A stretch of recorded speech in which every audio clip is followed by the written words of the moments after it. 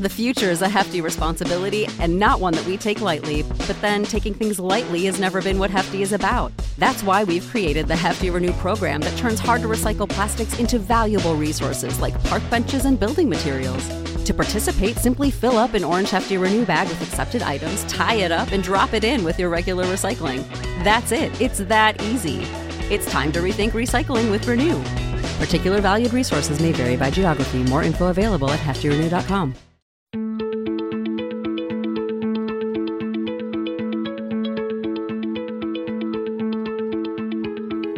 I'm Nil Zacharias, and you're listening to Eat for the Planet. On this show, we try to answer the question, how can we eat in a way that nourishes us without starving the planet? The show features conversations with food industry leaders, health and sustainability experts, as well as entrepreneurs and creative minds who are redefining the future of food.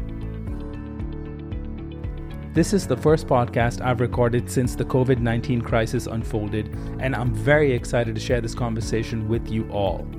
My guest is Miyoko Schinner, the founder and CEO of Miyoko's Creamery. But we don't really talk too much about her products or her company today. I invited Miyoko on the podcast to specifically talk about the COVID-19 crisis because I believe she is one of the most insightful leaders in the plant-based food industry. She's also not afraid to tackle tough issues and communicate the truth, no matter how inconvenient it may be for some. We cover a lot during this conversation, from how the crisis impacted her company to the long-term impacts on consumer behavior and the food system. Miyoko and I truly don't hold back or filter our opinions on what this crisis is revealing about ourselves, as well as factory farming, or even what it is going to take for plant-based food startups to survive and thrive in the challenging months and years ahead.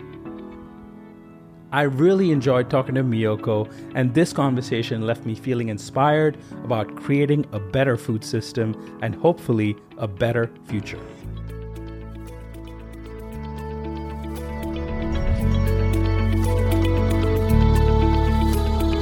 Miyoko Schinner, thank you so much for joining us on the Eat for the Planet podcast.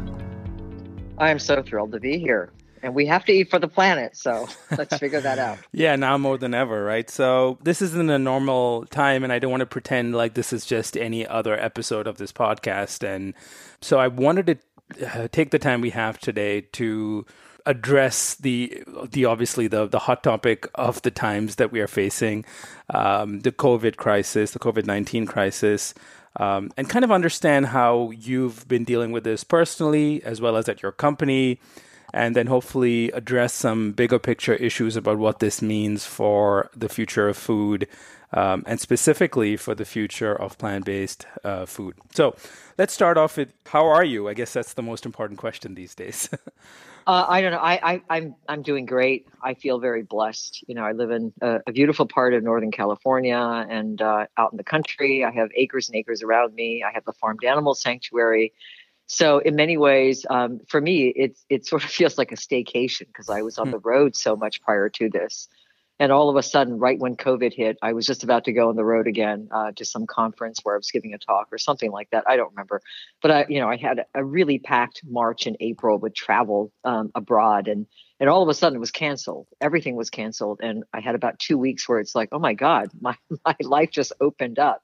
And I can stay at home on weekends. And of course, there was a lot of fear around that. But basically, what I'm saying is that I just feel so blessed compared to the rest of the world. I mean, I really, really, my heart goes out to so many people that, just are in smaller apartments in the city or that are really suffering food shortages. I mean, there is so much pain and suffering right now going on in people's lives. So, I feel it's unfair even to ask me how I'm doing because I have not had to suffer as much. And so, what that does is it says, if you're in a position to give, you have to give, which is why we have our food truck on the road every day, giving out, feeding the homeless, the hospital workers, community centers, school children. We're out there every single day, trying to give as much as we can to the community. I think what you said there is so important, that if people's biggest problem right now is that you're home and you're bored, then you really it's time to reassess your priorities because, and hopefully the time at home is going to make people really sit and take time to think about where they spend their time and what is important to them. And I think there's so many lessons to be learned from this, but first and foremost, helping those that are in need, if you are able to and you have the resources to do that is of course something that everyone should be considering. And a lot of people are. I mean, a lot of people are out there giving, it's a huge opportunity for us to learn about, philanthropy in the context of our own lives. So, never before, I mean, we've got world hunger doubling. Yeah. It's just these are unprecedented times, and there's more ahead of us. It's going to get worse before it gets better, and so we have to take action. Each and every one of us who's in the position to take action must take action. But I know you started asking me about not just me personally, but the company, and we're going to get to bigger picture things later. So yeah, it seemed like we were all heading to Expo West in March, yes. And then suddenly that got canceled, and then 2 weeks later, the whole world stopped. That's exactly what happened. It was a Monday afternoon, and I was going to take off for Expo West on Tuesday the next morning. And then we decided internally that we were not going to go to Expo, and then that was Monday morning, and then Monday afternoon, Expo West canceled.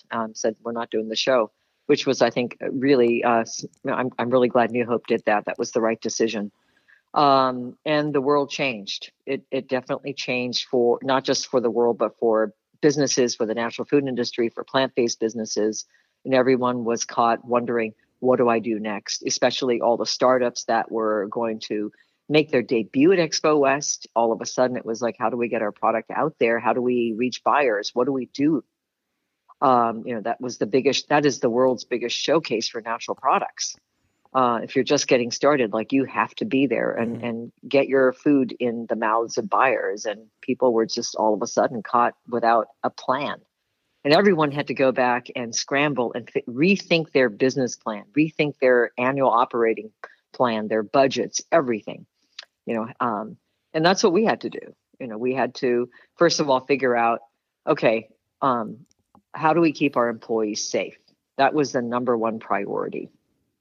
What happens if someone gets sick? Mm-hmm. And so we completely did an analysis of everything from benefits packages to make sure, for example, if anyone got sick during this period for any reason whatsoever, we wanted to encourage people not to come to work to look for a paycheck. Because a lot of people will have a cold, but they don't want to lose their paycheck, so they go to work anyway. Yeah. And we didn't want to put any pressure on anyone, so we decided automatically everyone gets paid 2 weeks for anything. Even if you're not tested, you don't need to prove that you have COVID. If you have a cold, stay home. You're going to get paid. That we felt that was the first right thing to do because we just can't take any risk. I mean, there's so many asymptomatic people, et cetera. And then we decided to sacrifice efficiency for safety by, because we're an essential business, meaning that we're actually producing food. Mm-hmm. We're not just a sales and marketing organization with co-packers, which we also have, but we are actually producing food. So we decided to sacrifice efficiency by separating all the shifts. We operate 24 hours a day, and the shifts overlap by about 30 minutes. And we decided to separate the shifts by 30 minutes so that people came in contact with as few people as possible.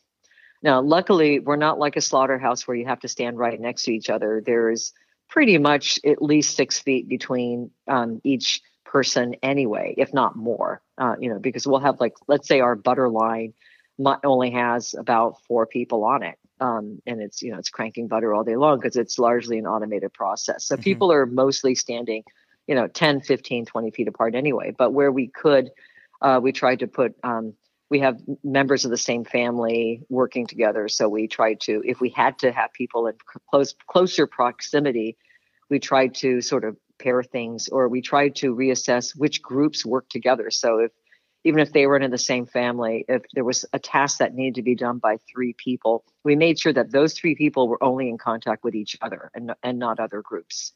So we really kind of regroup people to minimize contact. And then, of course, our office workers started working remotely. And then we just expanded the break room to make sure that everyone had at least 6 feet apart. They could sit 6 feet apart in the break room when they took their lunch. We continued our lunches. We have a staff. We have a full meal program. We feed everybody all day long.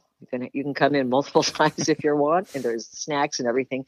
But we just started repackaging things so that you couldn't just like reach into the nut jar anymore. Everything's got packaged into little containers just to prevent contamination. And then there's sanitizer at every table, every desk, just so all the surfaces can be sanitized at all times. Our staff is going around sanitizing doorknobs and common surfaces every 30 minutes.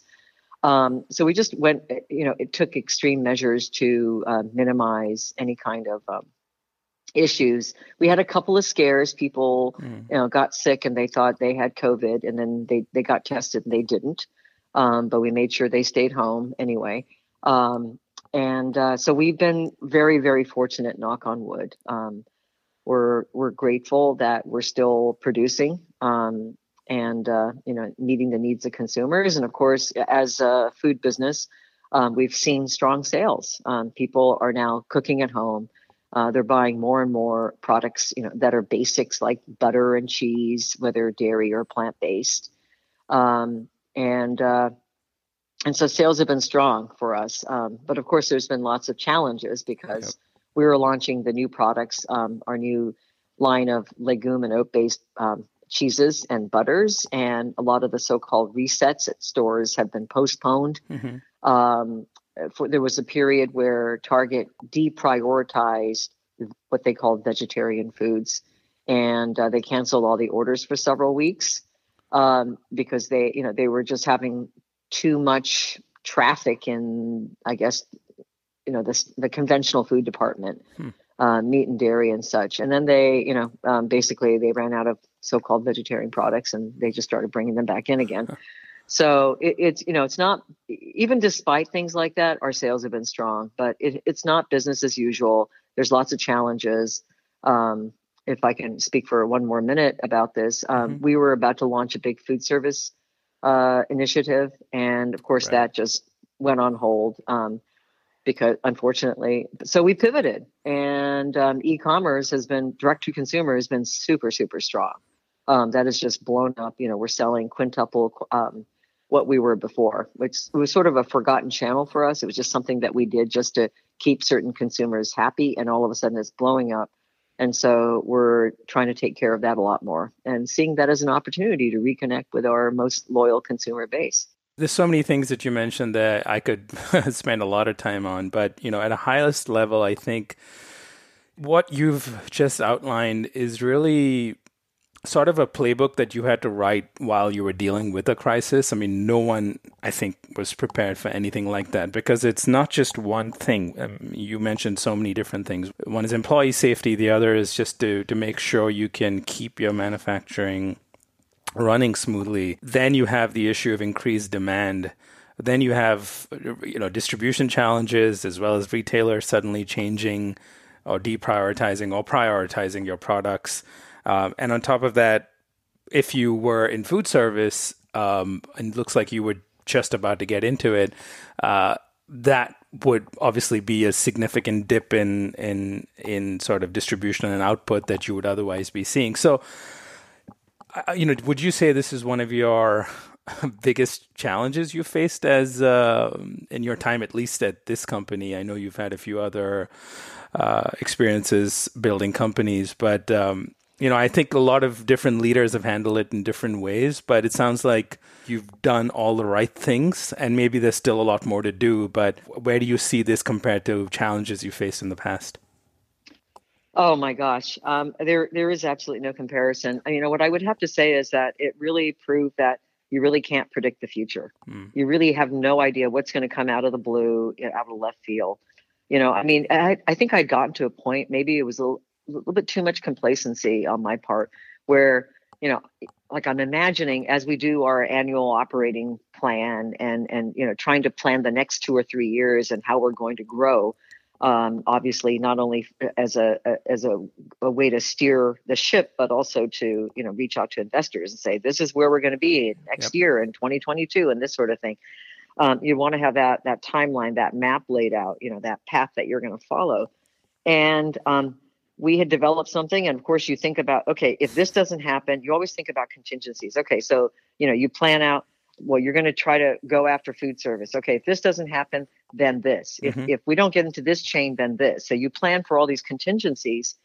And you realize that even with, that degree of, I think things are going so well for us, even with some things not working out.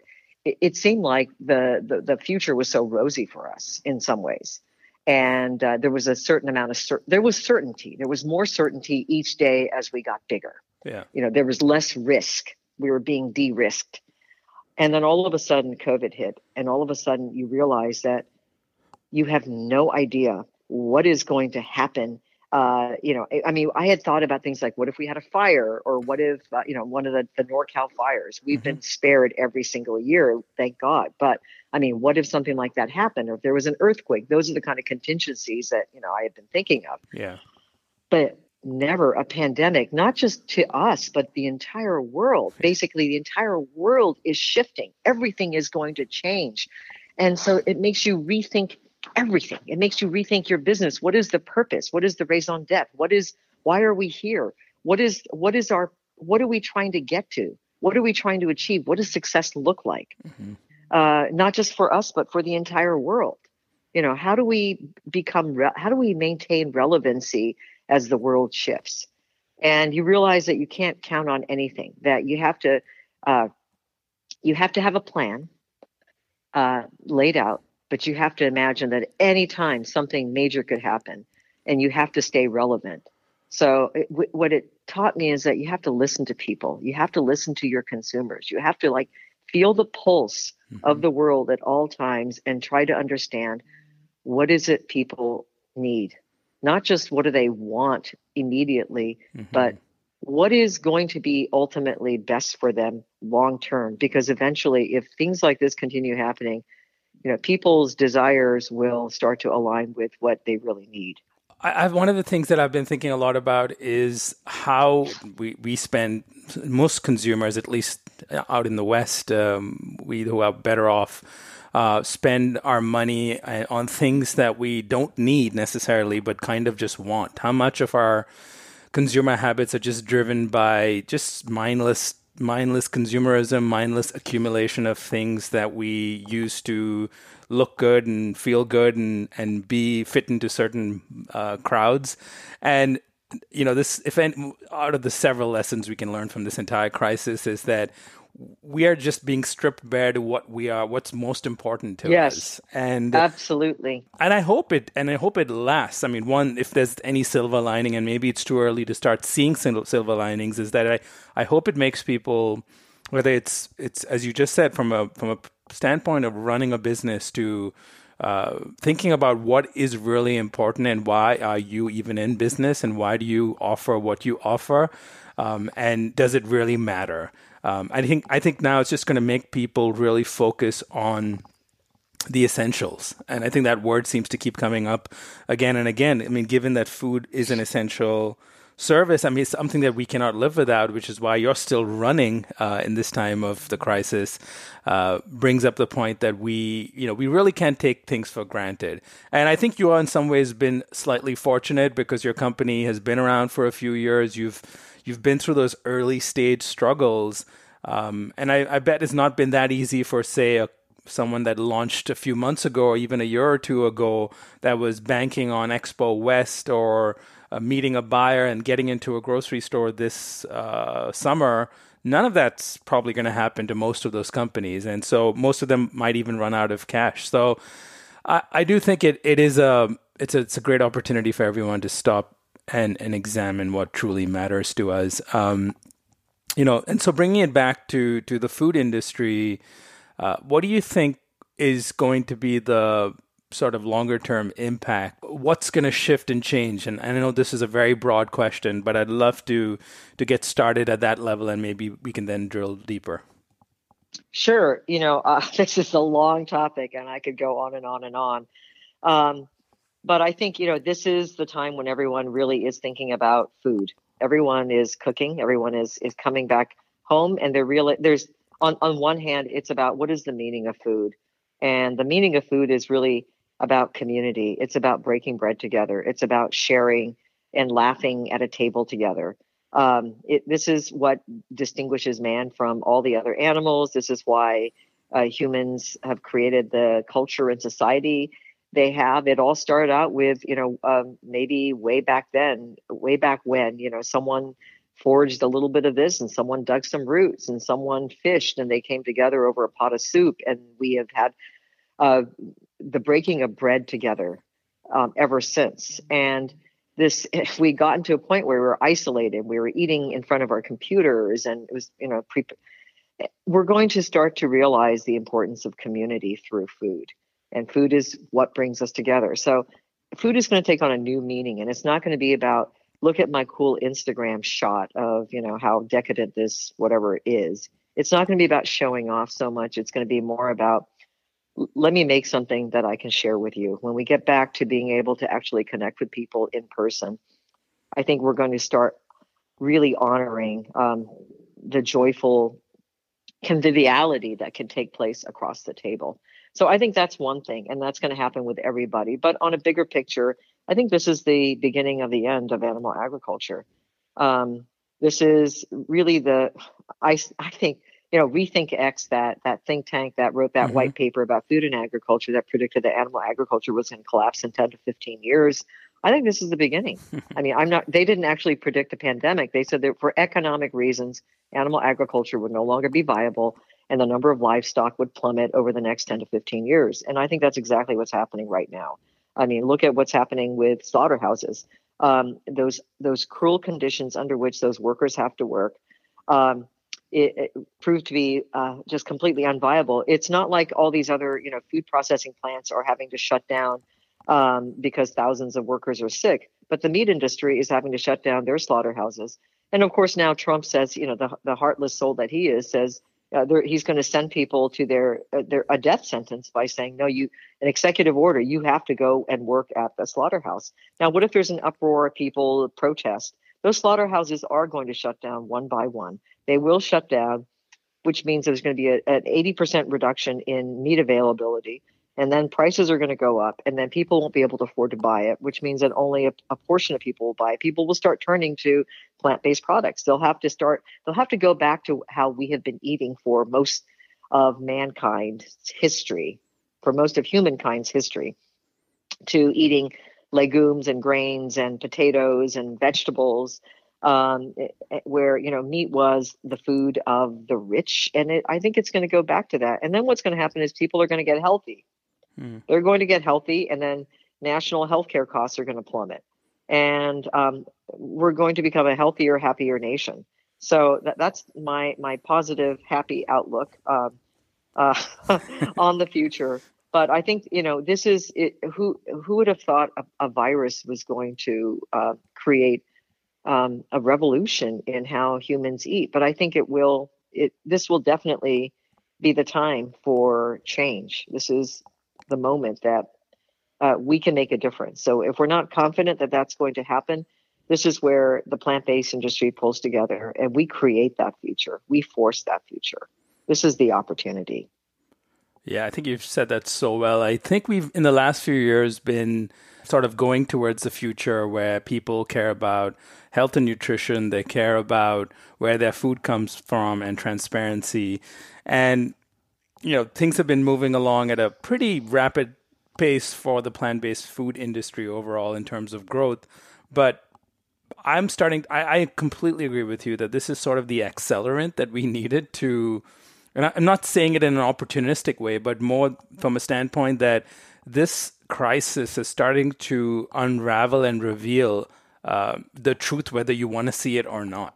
And that's right. And that truth could be, as simple, which is becoming apparent if you read the news, especially this week, that slaughterhouses are just inefficient and don't care about the worker conditions and are just an archaic, absurd system. We've known that for years, but people who didn't want to see it are being forced to confront that issue now. That's exactly right. Because all the consolidation in the meat industry is now leading to the fact that if majority of Tyson's meat processing plants shut down, it is going to impact the food supply because they control a majority of it. So anyone, unlike you and I, who probably read books about this topic, and you've obviously been talking about this for years now, decades, most people don't know this stuff, or maybe not willing to see this. But now the reality is, if you end up going to the grocery store and there is a meat shortage, especially if the news is suddenly starting to report about why is it that slaughterhouses are hotbeds for COVID-19 because of the way they work and the way they treat their workers, it is going to lead to further questions. And that's just one side of the issue, right? On the other end, and maybe this hasn't been talked about enough yet, and maybe it's still early, but let's not ignore the fact that where do viruses come from? Where did this virus most likely come from? And where could the next potential virus come from? It could easily come from any slaughterhouse, any poultry meat processing plant in this country. And it's not just about bats and wild animals in places like China. It could happen right here in America. I think we're in the early stages of this unraveling, and that may sound supremely profound the way I'm trying to say it, but I think we're in the early stages of that happening. And the question is, will people really see it? And I don't know the answer to that yet. I think they will. I think we are in the early stages of this unraveling of animal agriculture. And I think people are beginning to see it. I mean, because of the slaughterhouses closing down, the articles are all over the news, they're all over the media. Everyone's reading it now. Mm-hmm. So people, you're absolutely right. People didn't want to, it was the vegans that knew about what was going on, the animal rights activists. But now everyone's being forced to confront what is happening in the slaughterhouses and why they're so cruel and unsafe and unsanitary. So it's a perfect opportunity to get even more information about that out there. And, there's some great writers that can help expose that as well. So that's a great opportunity. I think, people are going to be aghast when they find that there's an executive order and people are forced to go back to work and the death rate even gets higher. There's going to be, I think, public outrage at some point. So I think, they're basically shooting themselves. It's sort of it's suicide, both of the Trump administration and the slaughterhouses. So I think that's going to happen. But this is definitely the beginning. We don't know where things are going to go, but this is not something that's going to be over. We're not going to get back to normal in a couple of months. That's not the way it is. This is a much longer term thing. And let's talk about the zoonotic diseases, which you just intimated. And, I think that's getting out there as well, too. Did you see the Bill Maher piece? Yeah. I mean, that's been getting out there. But it's very, very clear that, since the 1960s, apparently all these diseases that we suffered, H1N1, bird flu, swine flu, even going back to the Spanish flu, which started apparently at a Kansas chicken farm. They're all because we hold animals in confinement in unnatural settings and do all kinds of things to them. And of course, they're going to be stressed and they're going to have diseases. And the more we do that, the sicker we're going to be. It's karma. It's, what we do to, you cause someone to suffer, you're eventually going to suffer. And so it will give people pause to think about what does that mean? How can we create? It will make people begin to think about a more humane food system. I think though it's just getting out there. We're just at that very, very early stage of discussing the origins of these diseases, and we have to keep talking about it. It's getting out there in the news. People are going to start thinking about their food choices. And this time around, I think the difference here is that we've already over the last 6, 7, maybe your last decade, I suppose, we can say that we know Americans have become a little bit more aware about where their food comes from. Plant-based foods are more popular than ever before. Meat consumption, while not on the decline, people are definitely trying to mix up their consumption of protein and choose more plant-based options. So we know all those facts are true, but I think it now sort of highlights the importance of building a very resilient food system. And I think it makes it really important for us to build a resilient plant-based food industry. So I want to kind of bring it back to how we can best position companies, because, let's be honest, a lot of the companies in the plant-based food space are early stage startups and may not have been in the position or may not be in the position to survive this crisis, and they're going to probably have trouble in the short term raising capital. They are probably going to be facing staffing challenges. We don't know what kind of challenges that lie ahead for the industry overall. And while some companies are better positioned than others, I guess my question would be, how do you think the industry as a whole, companies that are focused on building a more just, humane, and sustainable food system, how can they work together to join forces, to help each other out, to make sure that they can sort of come out at the other end of this specific crisis better prepared to meet this rising demand for better foods? Yeah, I think first of all, in terms of new product launches or a brand new startup trying to get their foot in the door with retailers, I do think this is a temporary hiccup in terms of the system stalling. I think that we are going to go back to some sort of trade show. I don't know if Expo East is actually going to happen in the fall. I know we're planning on it, but I think Expo West will happen in 2021. I think we're going to, things are going to return to semi-normal in terms of business opportunities for young startups. But I think right now, this is the time where we have to take our businesses online as much as possible and create communities online. And so if you're a startup, you're going to have to rethink how you get your product out there. I think there's going to be a lot more DTC. Mm-hmm. And consumers are willing to listen to people with a story and a reason for a better life. So there's going to be a fast pivot that's going to be needed, because it's not going to be the same old, get into a retailer, get into a distributor, get into retailers. We're going to have to build demand directly with consumers, and the consumers are online now. They're looking for solutions. They want solutions. They're confused. So this is an opportunity to tell a story and to provide a solution to people, those who are looking. So we're going to see a lot more of that. But I think there's also going to be opportunities opening up regionally for startups to get their products into, at some point, we're going to get tired of the big conventional companies that are doing really well right now, the Crafts of the world. And people are going to listen to companies that have that authentic story. I think buyers at regional stores are going to become more sensitive to the things that will help us get us out of the mess that we got ourselves into. And so, wait a few months, there'll be an opportunity to tell your story to regional buyers. But then on a bigger picture, I think there's something that the Plant-Based Foods Association can do. And it's beginning to do things like that.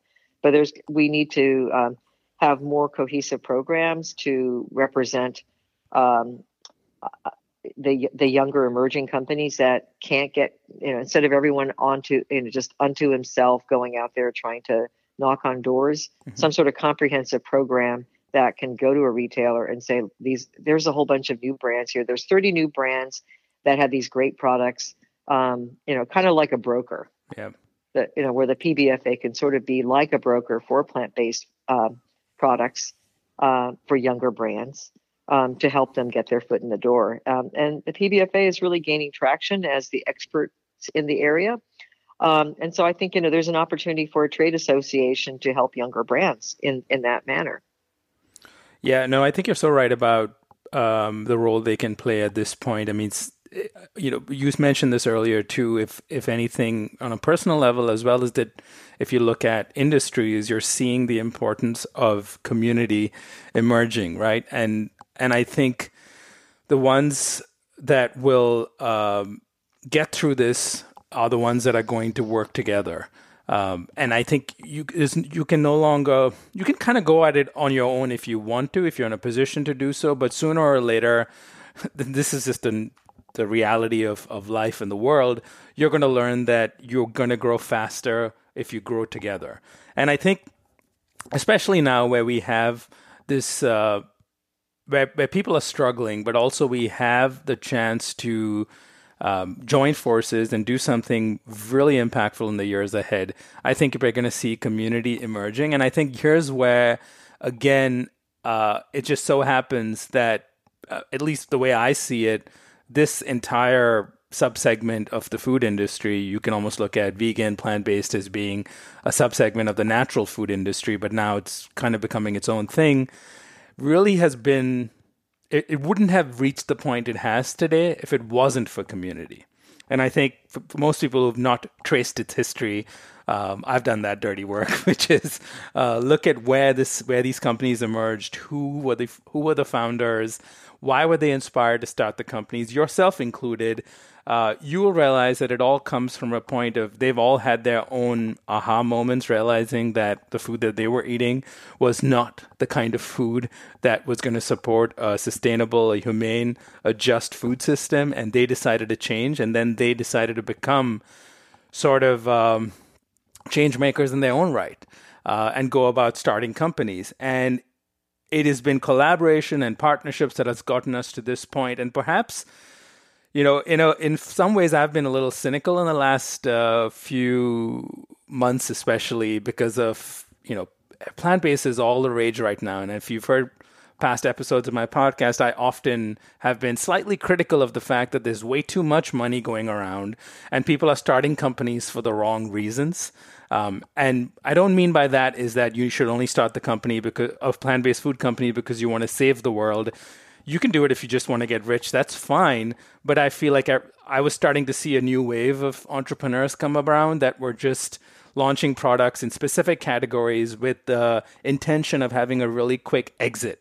Well, those plans are all going to fail now, most likely, because the ones that are truly going to last are the ones that have a long-term view that, like you said earlier on, are going to focus on things that people truly need versus these quick bandwagon jumping, shiny objects that will hopefully get acquired by a big food company in the short term. So, coming back to what has made plant-based food, and whether it's the vegan community that initially led to this point, what is going to take us to the next level is going to be that collaboration. And I don't know what form that takes. It could be, joining forces to get, better negotiations with distribution companies, and or it is whether it's shared resources or it's creating new platforms or coalitions.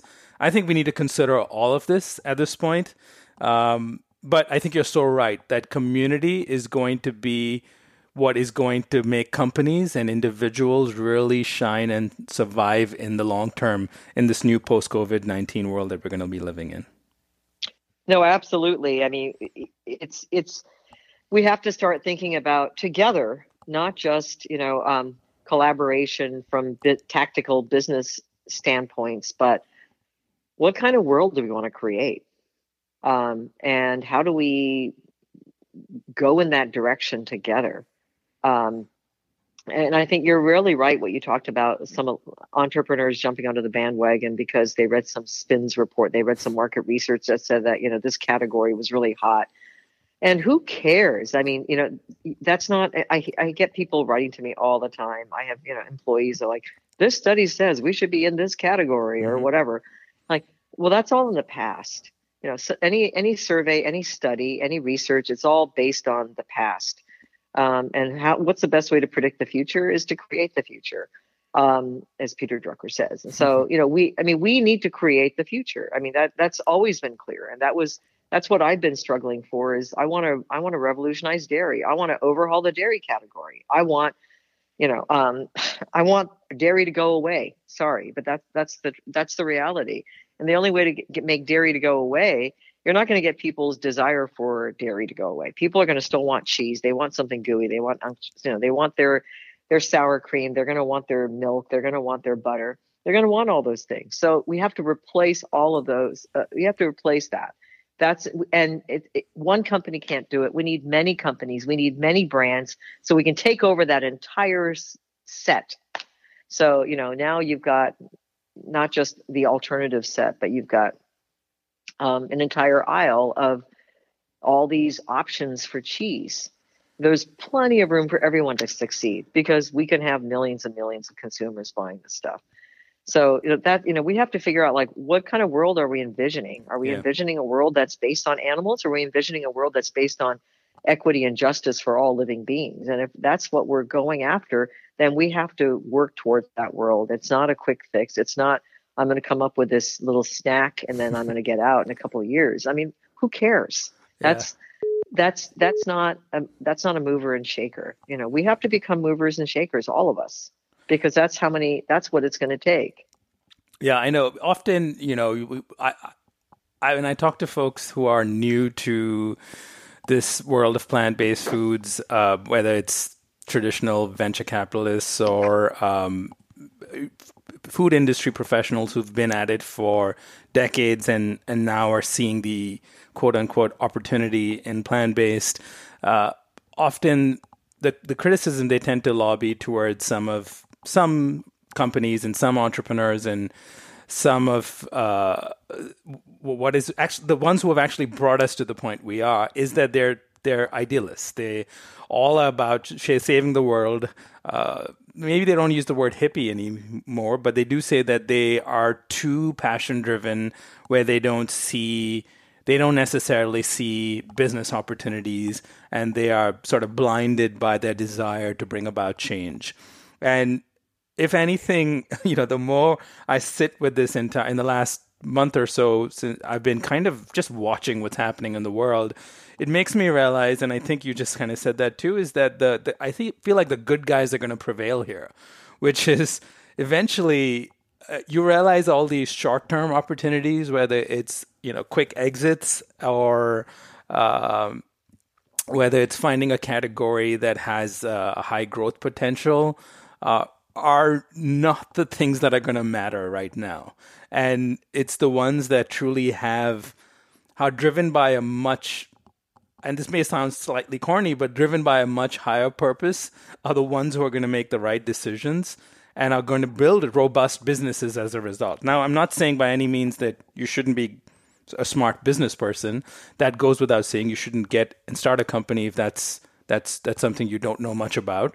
But at the same time, I feel like if you're driven solely by, say, a quick short-term gain, you're probably going to face a significant challenge in the coming years. So I sense that again, that the ones who are in it for the right reasons are truly the ones who are going to have.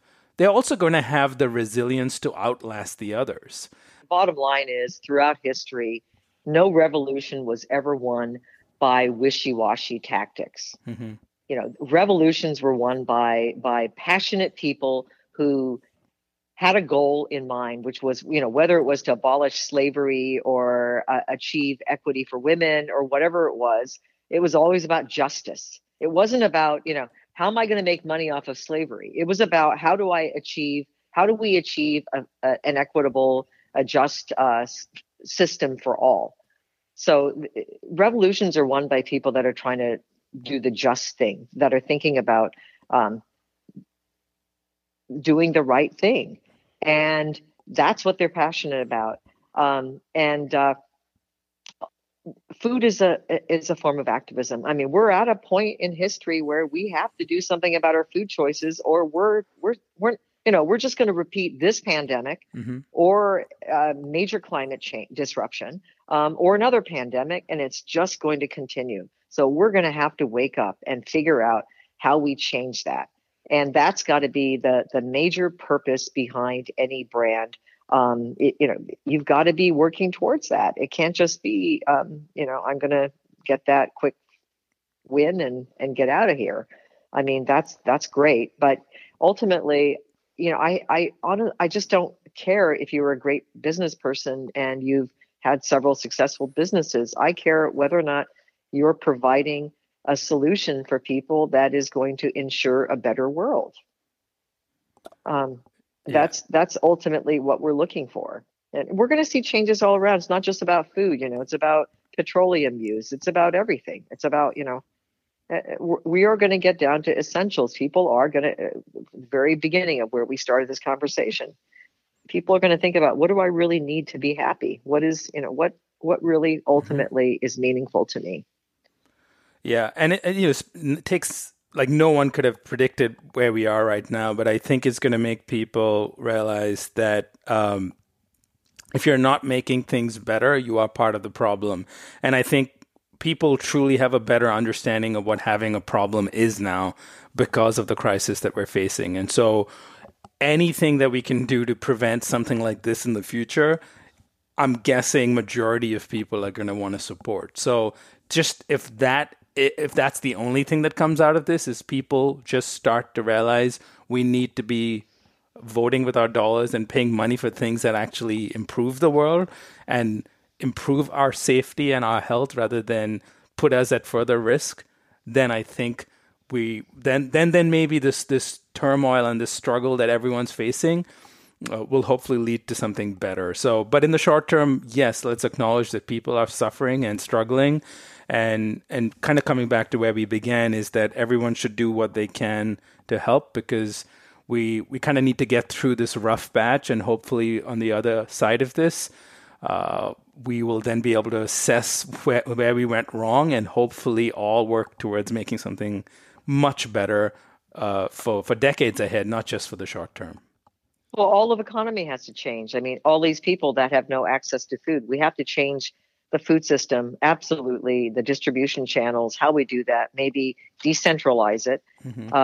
We're going to have more localization of foods across the world to ensure that people can eat. I mean, that's the basic thing. People need access to healthy food. And there's going to be less, and I think there's going to be, in certain countries like the United States and certain parts of the world, there's still going to be a lot of CPG companies, but we're also going to have to strip away a lot of the non-essential CPG companies, consumer packaged goods, and really return to how people have eaten for thousands of years through localized economies and growing crops and feeding each other and bartering and things like that. So this is a huge conversation.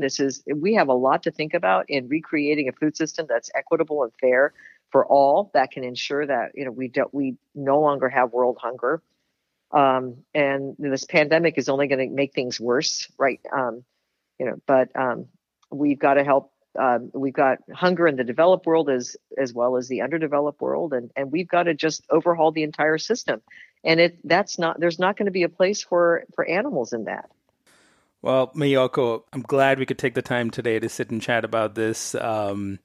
And I'm glad I could get you on to be the first guest to really address this specific topic and the crisis that we're facing right now. Good luck to you and the company and all your employees, and I'm excited to work together to hopefully get more people to see the truth and the reality of our broken food system, and then start working together to build a better one. Thank you so much, Neil. It was really fun talking to you.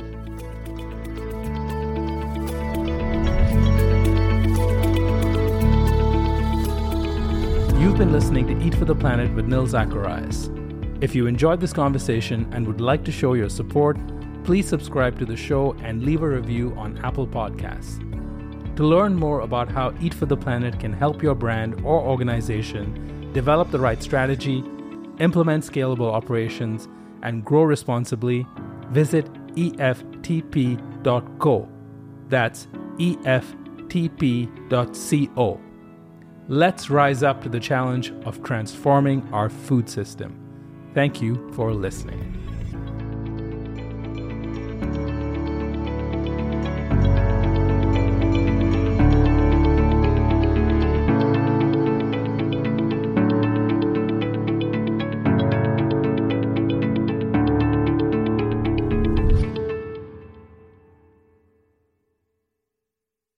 Judy was boring. Hello. Then Judy discovered ChumbaCasino.com. It's my little escape. Now Judy's the life of the party. Oh, baby, mama's bringing home the bacon. Whoa, take it easy, Judy. The Chumba life is for everybody. So go to ChumbaCasino.com and play over 100 casino-style games. Join today and play for free for your chance to redeem some serious prizes.